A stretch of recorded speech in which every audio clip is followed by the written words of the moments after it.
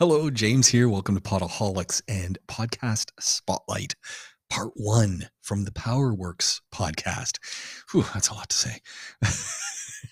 So what is this all about? This is a little reminder, a little focus on a couple of pieces that we pulled out of the last PowerWorks show with Glenn Power from PowerWorks Automotive. Two little pieces we want to introduce you to in Part 1. One is the old LR4. And if you've been listening to Glenn over the last couple of years, you'll know that there's days when he loves that LR4 and days when there are questions. This one, little piece based on seeing one at some stoplights. And I got to say, it's a fine looking automobile. Second spotlight is talking vans. You're going to love it. Here we go. This is Spotlight on PowerWorks. But this is an interesting, don't know if the car is going to go. So I was going back to that story of talking about the Land Rover. Yep. LR3, LR4, and tuned exhausts, and they're spectacular. They really are nice. Amy even mentioned, hey, that was just a really nice ride.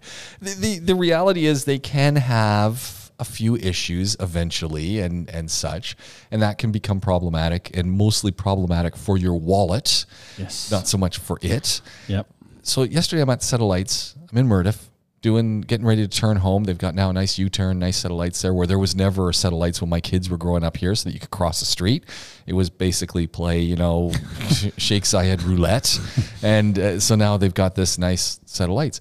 And I see an L Tire customer service or / we'll loan you a car thing. And it had to be an LR4.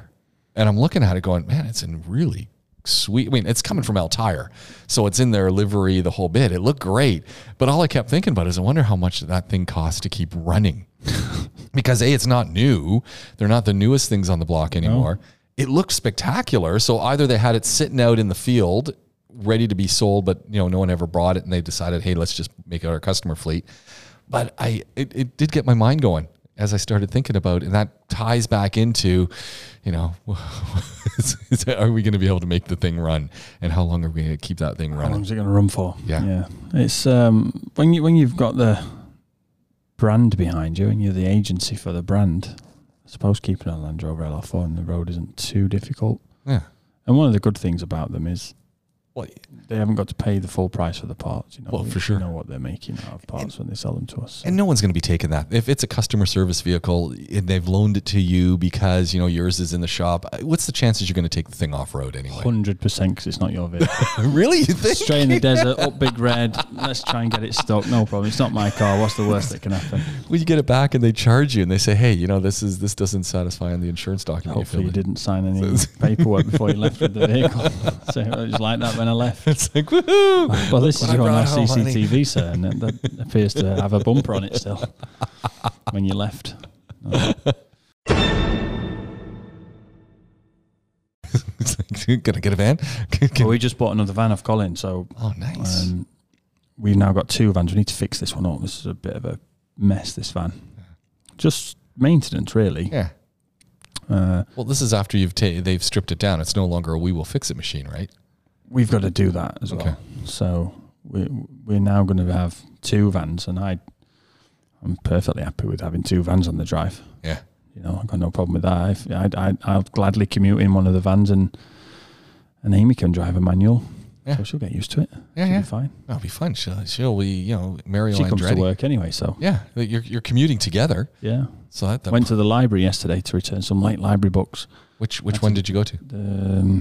In the Golden Diamond Park. Okay. And in the van. In the van with the baby seat in it. Nice. Great. No ISOFIX, but seat belts work. Yeah. That's odd. Yeah, it's all good. Oh, I think vans are the way. I think vans are making a comeback. Definitely. I was speaking to a guy. Actually, Andrew was speaking to them, and he said their fleet of vans were off the road because they couldn't find anyone to work on the diesel. Oh, that's right. He's got the Transit. The Transits. Yeah. So you guys diesel guys, can you do it? We're from the UK, so everything's diesel. So you, I remember the first time I looked at one of the transporters for Colin, I was rubbing my hands together thinking, wow, these are easy. Finally. Amazing. And then I thought, sounds a bit quiet. Doesn't smell like a diesel. Yeah, what's going on here? I opened the bonnet and was like, that engine's out of a Beetle. Yeah. What's that doing in there? But, 4 or 5 years later, and it's just second nature again. But yeah, the diesel stuff is interesting that in the small applications here, there's not much uptake. And we talked about the diesel quality here. Yeah, but that's odd that the guy from that organization's having trouble finding someone who's not at the dealer to work on the diesel engines. Yeah, they're out in Ras Al Khaimah. There's not so that's a huge place, really, is it? I mean, it's a big place, but it's not a big population, so there's probably very little specialist, and also probably little call for it. Yeah. But if they're out of warranty and they're looking to save a bit of money, like everybody is these days. Yeah. Interesting. Looking around, and I was driving up Hesse the other day and noticed that a few of the tire places along there have closed down. I guess there's been some consolidation, and it's not just your old namesake, but there were a couple more that, that used to be, hey, you need to open up a business, open up a tire place. You need to open up a business, open up a dog grooming place. There's a few more like that. And I was surprised to see in various parts of the city them shuttered. Hesse Street turned into Tire Street, didn't it? Yeah, for a while. And the problem I had with it was from it, zero to really expensive too. Yeah. And the problem I had with it, and I represented a company, and we had one on there, but the location, whilst you've got probably as much passing traffic as any other location in Dubai, how do you actually get to it? It's a car park for 5 hours a day.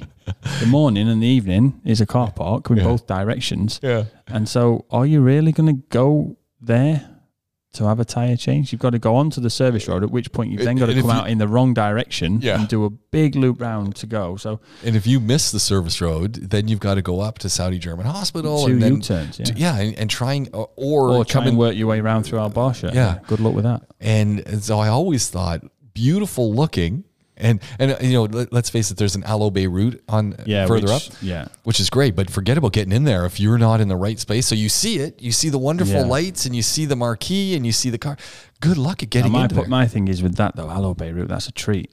Go and get a tyre changed, is it? It's worth the hassle to go for Aloe Bay route. It ain't worth the hassle to go and get a Pirelli fitted or whatever it may be. I mean, it's really kind of funny because you got to know that everyone who looked at that space said, "Wow, cars." We're here. They're not cheap as well. The rents on there, Oh, no.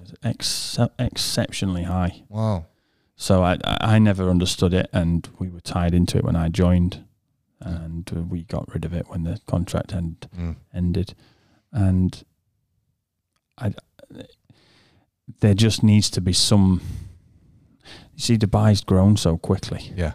And it continues to grow. It's like we have conversations with people back in the UK, obviously, and they kind of think that nothing's happening here like it is in the rest of the world, but we're just getting on with it, and still everything's growing. So you see what happens. Al Barsha develops into what it is, and then TCOM or whatever it's called now, Barsha Heights or whatever it is now, that grows, and then right in between the two you've got Hesse Street, which is now 4 lanes either way. Yeah, it needs to be another 2 lanes. Flyovers and service roads and stuff, and it's just one of those where you think, you just can't actually keep up with the development. The roads are always going to be last. Yeah.